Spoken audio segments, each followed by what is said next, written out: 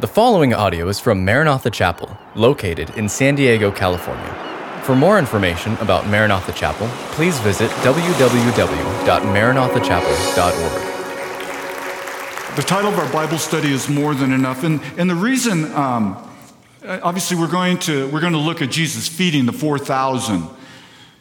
But the reason I think this is significant, it's significant on a number of levels. More than enough has to do with what God is doing in your life. You know, we hear various things going on around the community and in the world and in the church community, and we get excited about it. But I just want you to pause for a moment and think tonight that the God of the universe is working in your heart and in your life right now. That the scriptures tell us that the work of the Holy Spirit is to change and transform you into the image of Jesus. That it's not what you're doing, although I think that's important, things like prayer and Bible study, asking to be filled with the Holy Spirit, the surrender and yielding to the Spirit. But at the end of the day, we would all say that the work that's taking place in us is a work of God. It's a work of Jesus changing and transforming us. We're going to look at Mark chapter 8, verses 1 through 10. The miracle of the feeding of the 4,000 marks the conclusion of Jesus' ministering outside of Israel. His outreach to the Gentile was months, not days. It was an extended period of time. We've talked about that, from the healing of the Syrophoenician's daughter to last week when we talked about the man who was deaf and had the speech impediment. This represents a good amount of time. And I want you to think about it this way. Jesus brought the kingdom of heart deep into the heart of an area to a region called the Decapolis. I want you to think of 10 cities saturated by Greek culture. The menu when the disciples went to eat there was purely unclean food. The language was Greek, not Hebrew. And the worship was idolatry. They were immersed, they were saturated. But the disciples, Jesus led the disciples outside of their comfort zone so that they could, with their very eyes, watch the gospel take place in their midst. Two things on this. First is that God loves the Gentiles. God certainly loves the Jews. We know that well here at Maranatha Chapel. But God loves the Gentile. God loves the outsider, the outcast. As a matter of fact, associated with more than enough, the idea that God is working in our lives, God loves you even when you don't feel as though or sense as though that He's working in your life. Secondly, Jesus is planting a seed in the hearts of the disciples that the gospel must go to the nations. The gospel must go to the nations, and God's plan is that the nations would receive the gospel through His church, through His followers. In the future, these disciples would not be surprised when they heard Jesus say in Matthew chapter 28, this is post-resurrection. I'm going to read it to you, where it says in verse 16, now the 11 disciples, remember Judas is no longer with them, and they went to Galilee. For the majority of the disciples, they're going home. They're returning home. And they went to the mountain. We're not told what the mountain was, but to which Jesus had directed them or told them to go there. Verse 17 says, and when they saw Him, they worshiped Him. They worshiped Jesus. But listen to this, but some doubted.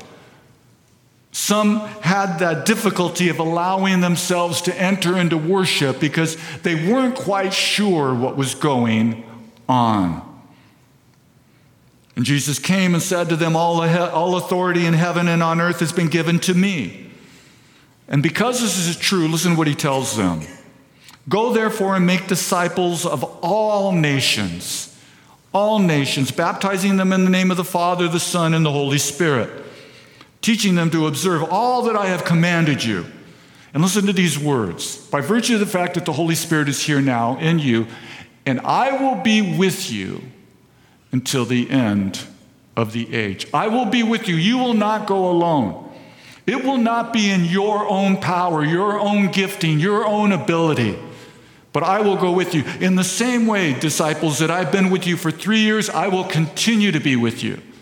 And I will never leave the church. I will always be with the church while she's on mission. History tells us, I want you to think about this. History tells us that when revival comes to the church, that the church goes to the nations. That when the church experiences spiritual awakening, something happens to the church that causes them to look to the horizon.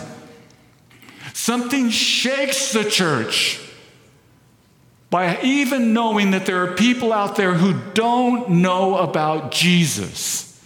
And this is what will mark a revival. From an article written by Nathan A. Finn, the article is titled The 100-Year Prayer Meeting. Let me read this paragraph to you. Beginning in 1732, dozens of Moravian missionaries took the nearly unprecedented step of leaving Europe to spread the gospel to other lands. Early mission fields included the West Indies. This is interesting because as I was reading this article, one of the things it said of the Moravians is that a number of them sold themselves into slavery so that they might take the gospel to slaves. I'll repeat myself. Early mission fields included the West Indies, Greenland, Turkey, West Africa, South America, and the English colonies of Georgia and Pennsylvania. In the latter two fields, the Moravians evangelized Native Americans. Count von Zinzendorf, who was the leader of the Moravians, actually himself became a missionary to Pennsylvania, where he founded the city of Bethlehem in 1741. By 1791, obviously a number of years later, around 300 Moravian missionaries had been sent out from Herrnhut. That was the community in Germany where they lived. That number was equivalent in size to the total number of Moravians when the round-the-clock prayer meeting, that's the 100-year prayer meeting that went on for 100 years, nonstop around the clock, first began in 1727. The Moravian mission's awakening, though little known by Christians today, predated the so-called modern missions movement by 2 generations. He concludes this portion of his article by saying, prayer causes us to want to make sure that the gospel goes out to those who have not heard. So tonight, as we consider the feeding of the 4,000, I want you to consider this story as an expression of God pursuing those who are far off. And that when revival comes, when prayer movement comes to the church's heart is altered, is changed to leave and to go. To leave and to go. This is why the gospel writers tell us that not only were there 5,000 Jews that were fed near Bethsaida in Galilee, that is in the Jewish country, they also want us to know that Jesus had 4,000 Gentiles of the Decapolis. Let's go ahead and begin our study. On the screen, you're going to see a sentence or a saying, and that is, Jesus came to save the lost. Because this is true, we are to go and tell the lost about Jesus. Christ's mission continues through the church. Christ's mission continues through you and through me. And obviously, it wasn't even planned through high school students who'll spend their spring break, who will raise money, do fundraisers, and go to a country called Brazil. So a number of years ago, I was working at the nuclear plant. Some of you have heard my story before. I was working from 5 p.m. to 12:30 at night. It was back in the days where we had pagers, and so what would happen is I would be out on the plant. My pager would notify me. I'd find in the plant, I would find a phone, call the main office, and they would tell me, Danny, we need you to go over here, grab some guys, do this. And I was walking to a phone one time, my pager had gone off, and I heard 2 men. I didn't look at them. I heard 2 men. One said to the other, what does it profit a man if he gains the whole world and loses his soul? And I just kept walking. I didn't slow down. I didn't know that was scripture. I wasn't a believer. But my heart knew that I was lost. within a relatively short period of time, because that verse found that seed, as Jesus describes in the parable of the sower and the sower in the soils. That seed, the Word of God, found its way into my heart, and I became a Christian at the age of 22 years of age, 1978. Now listen to this. That one man who was sharing with the other, he likely went home that night and thought absolutely nothing happened as he shared the gospel with a coworker. He thought nothing happened, but little did he know that something did happen. And I don't know how you look at ministry, and I don't know how you look at spiritual things, but I believe that my life is the result of his faithfulness of taking the gospel to the nations, to his friends, to his community, to a coworker.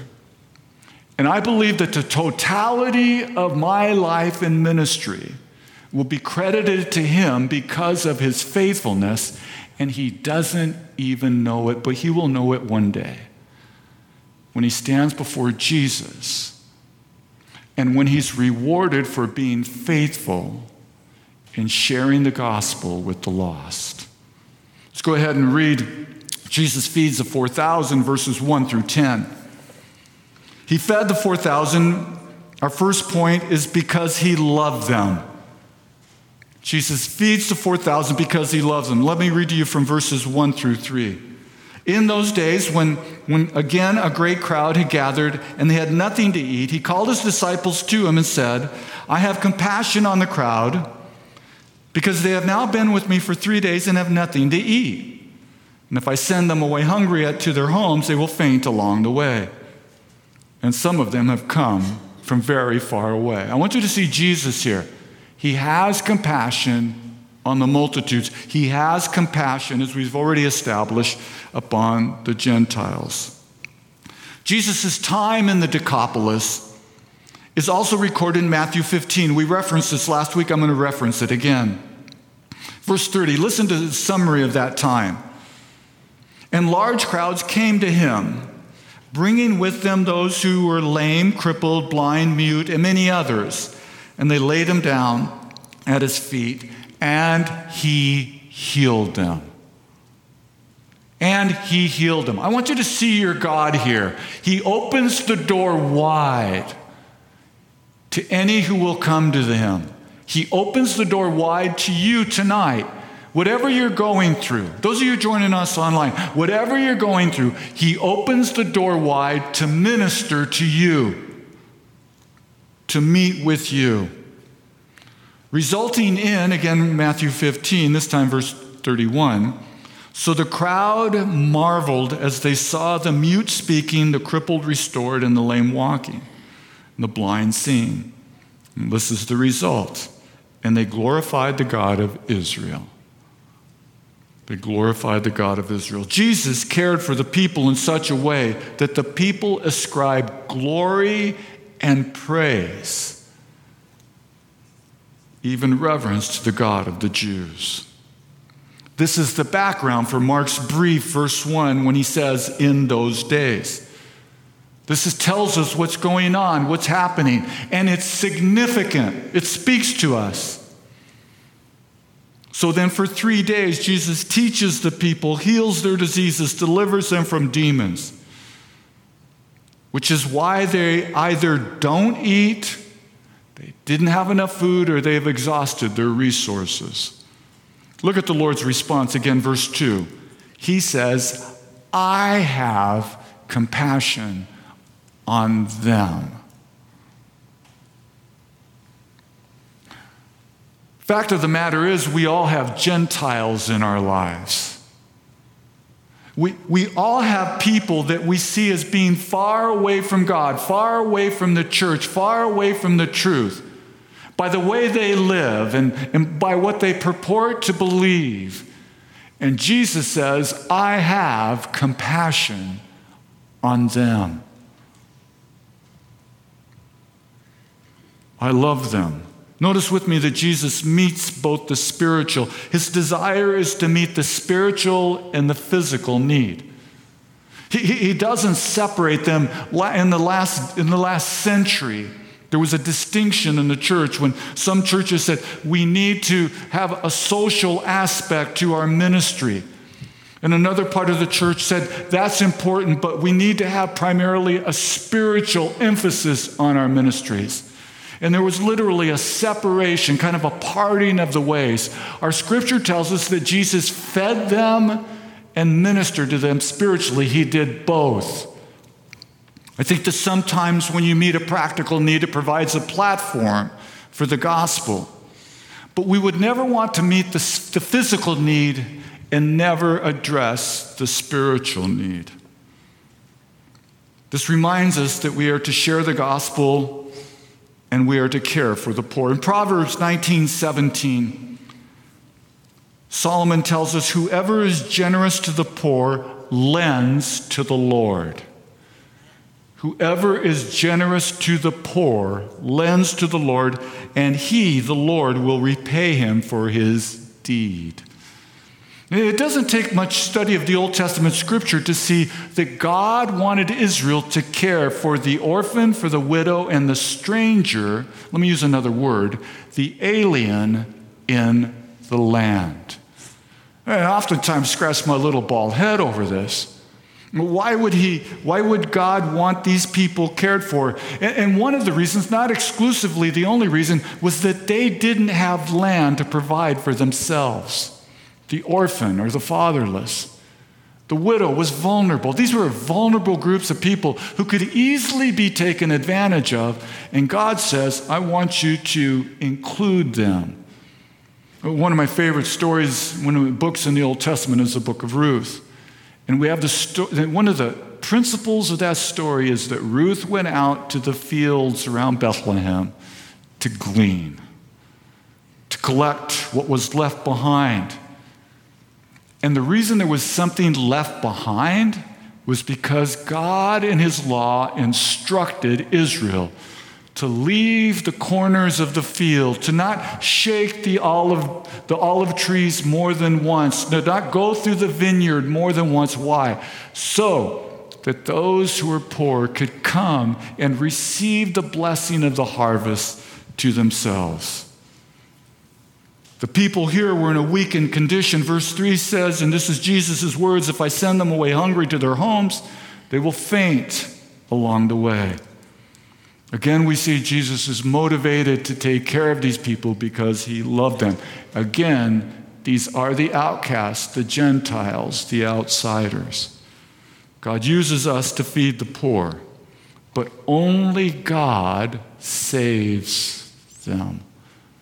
Only God saves. On the screen, you'll see a quote by John Piper, one of two quotes by Brother Piper, where he says, if anybody is rescued, if anybody is redeemed, if anybody is saved, it is done so by God.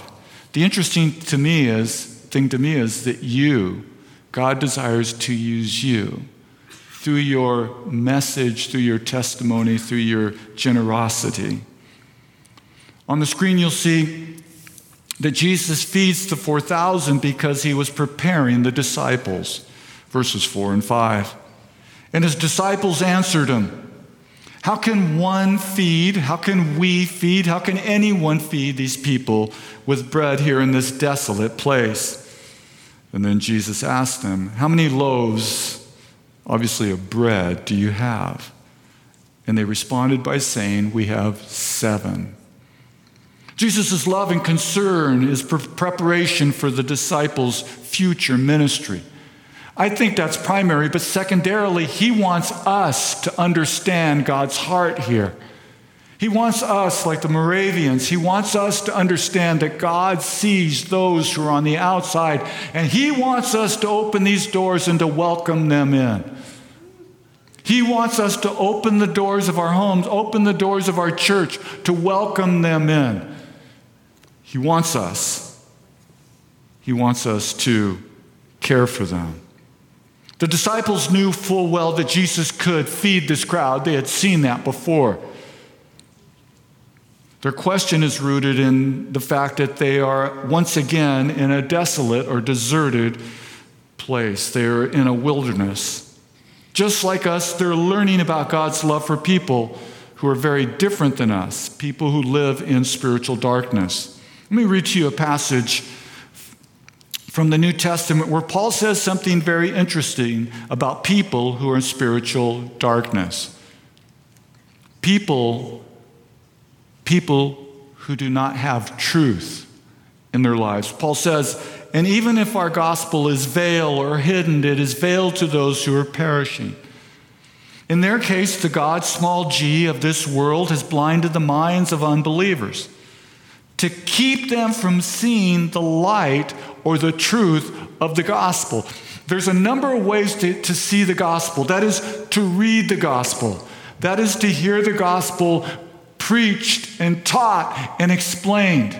And it's also seen in our actions. It's seen in our love.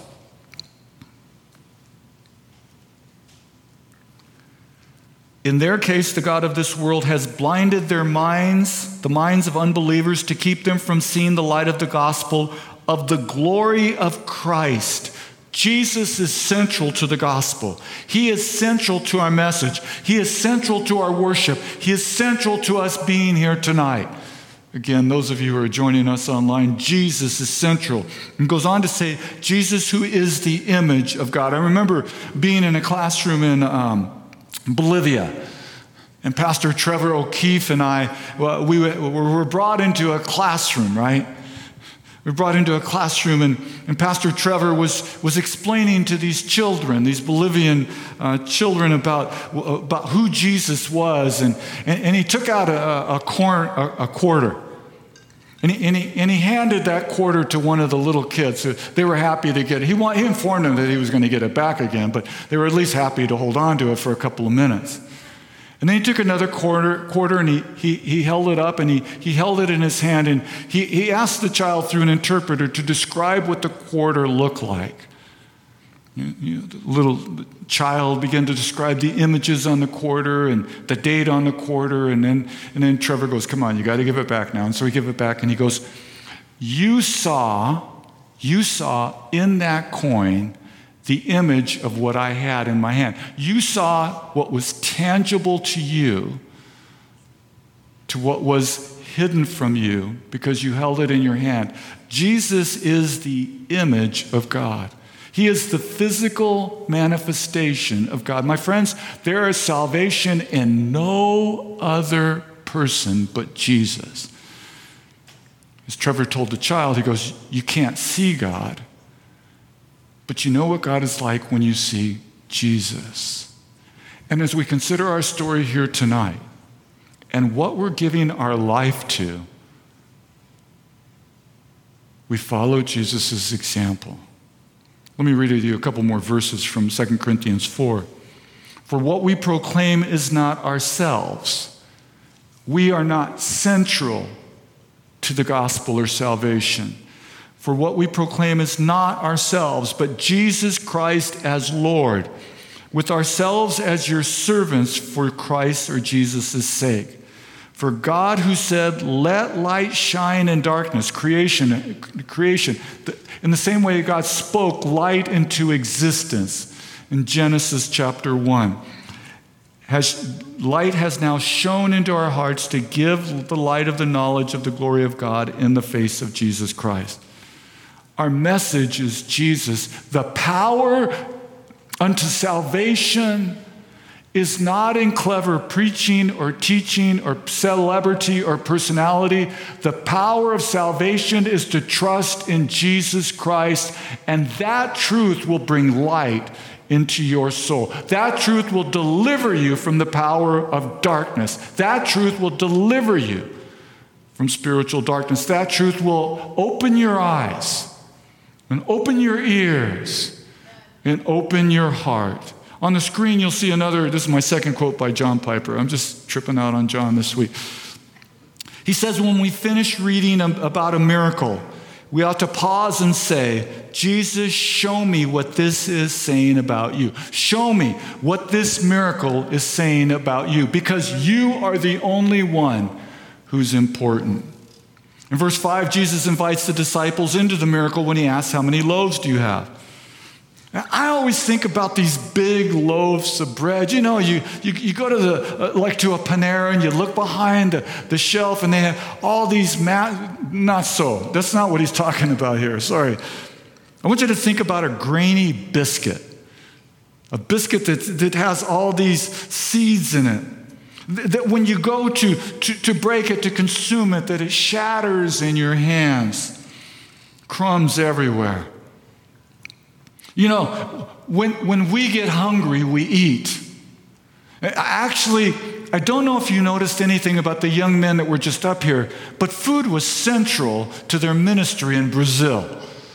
Food was central. It's like we ate this and then we ate that because food is so important. When we get hungry, we eat. I think the great challenge for man today is how he nourishes his soul.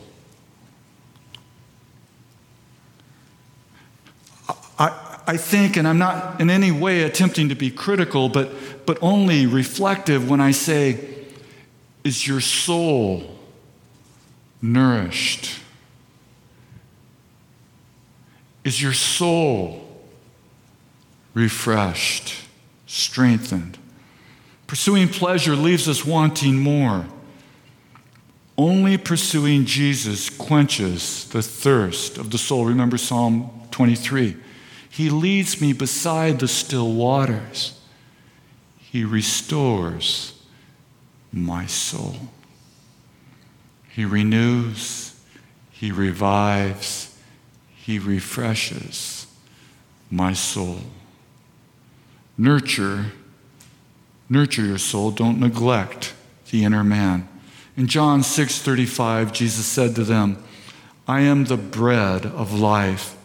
Whoever comes to me shall not hunger, and whoever believes in me shall not thirst. I want you to think about a couple of things here.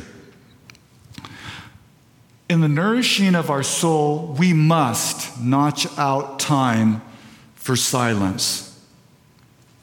I've heard it said we must find a way to kill the noise, the thoughts that never stop, the anxiety, the worry, the concern, like the waves of the sea pounding against our soul. We need to learn to disconnect from anything that needs to be charged. It serves us greatly, right? All the digital and technology helps us, but it also can be a barrage of noise that never stops to nourish our soul. Notch out time for silence. Secondly, unload on God. Tell him of your great joys and of your great hurts. He invites you to do this. God invites you into his presence to unload on him, to tell him what you're going through. Thirdly, talk with somebody who loves Jesus. Talk with somebody whose superpower is listening to you because they love you. They're not going to try and fix you. They're going to listen to you. They're going to hear you. They're not formulating a response. They love and respect you enough to hear what you're saying. That will nourish. That will fill your soul. And then back to Mark's gospel here, where we see that Gentiles outside of the Abrahamic covenant were considered unclean, and yet Jesus eats with them. Jesus eats with them. He sits down and he eats with them. He feeds them. He meets their physical need. He meets their spiritual need. And he gives himself to them. My friends, he gives himself to you tonight. He is with you. His love for the Gentiles and his care for the disciples are the result of feeding the 4,000. One more section of scripture and we'll be done. Jesus feeds the 4,000 because, verses 6 through 10, he alone satisfies our hunger. And he directed the crowd to sit down. This is Jesus organizing the group that was there. But he tells them to sit down on the ground. This is what he did with the 5,000. As a matter of fact, Mark tells us, probably through Peter's perspective, that the 5,000 sat down on green grass. This tells us that we're so many months later, because it says here that they sit down on the ground. And he took the 7 loaves, and having given thanks, that is, he prayed a prayer of thanks for his meal, he broke them, shattered them, and gave them to the disciples to set before the people. He includes the disciples in the ministry. Listen, he includes you. He includes me in his ministry. This is his design. I oftentimes have this sense, and I don't know what people do with it. I know I had a struggle when I was young and about getting into the ministry, but this is ministry, him using you. Him using you, wanting to use you, empowering you to use you. And verse 7 tells us they also had a few fish, right? They're very close to the Sea of Galilee. And having blessed them as well, he said to them, he said that these should also be set before them, so the fish and the bread. And they ate and were satisfied, that is, filled. They were like full. And they, the disciples, took up the broken pieces left over and 7 baskets full. And there were about 4,000 people, and he sent them away. And immediately he got into the boat with his disciples, and they went to the district of Dalmanutha. Just a couple more thoughts on this. Jesus initiates the scene that's before us. The crowd doesn't come to him and say, we're hungry. A shepherd observes his people, and he saw that their need was for physical sustenance, so he feeds them. And then verse 6, he organizes them into groups to expedite feeding them. Again, we see that he directed or instructed the crowd to sit on the ground. And then I read it twice. Jesus blesses or gives thanks for provision. This is what we do, right? Whether it's like a Thanksgiving or an Easter meal, we sit down and we pray. Or a protein bar. Because we recognize that this provision comes from God and we're thankful. Gratitude for what we have is a form of worship. Then Jesus snaps or breaks the biscuit. And he does so again and again and again.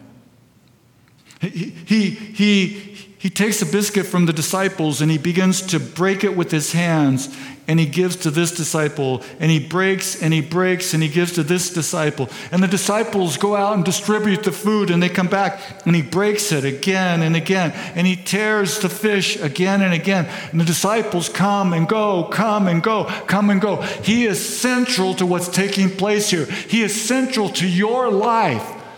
If you come to him, he will fill you and he will send you. He will fill you and he will send you. He will fill you and he will send you. And he breaks and he breaks and he breaks and he breaks. And the disciples say, Lord, we don't need any more. And I want you to think about this.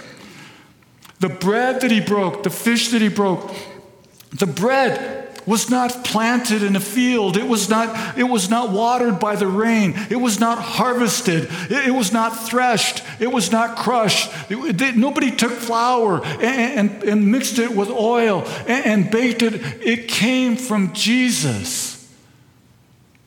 It's not unlike the water at the wedding of Cana, where Jesus instructs the servants, just go collect some water and bring it here. And as they collected, it was transformed into high quality wine. And when you come to Jesus in prayer, when you come to him in confession, when you come to him in song and in worship or in Bible study, or you come to him and you purely sit to him in silence, he takes your heart and he places it into his hands and he changes it.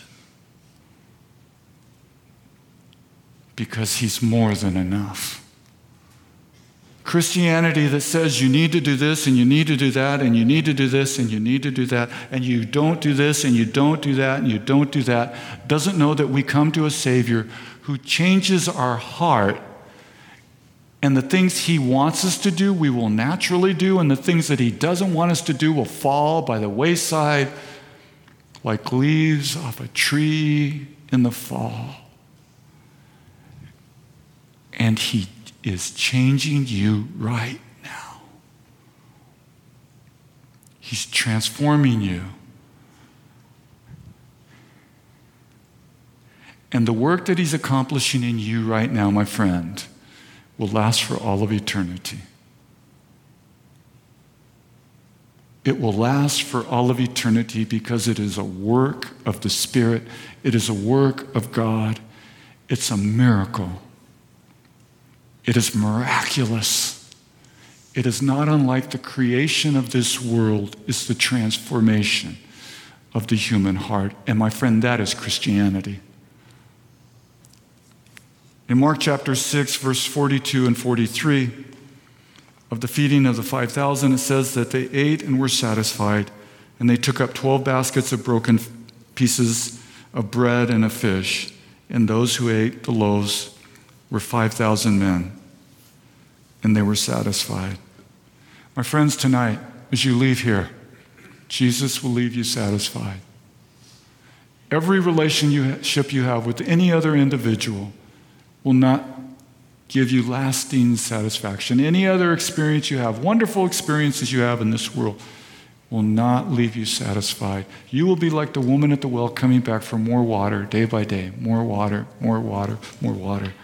But Jesus told her, and I'll close with this, but the water I have to give, you will never thirst again. Thank you for listening to this podcast from Maranatha Chapel. If you haven't already, please subscribe for weekly messages. Feel free to share this podcast and join us for our midweek Revive service held Wednesday evenings. Visit our website at www.maranathachapel.org for more information.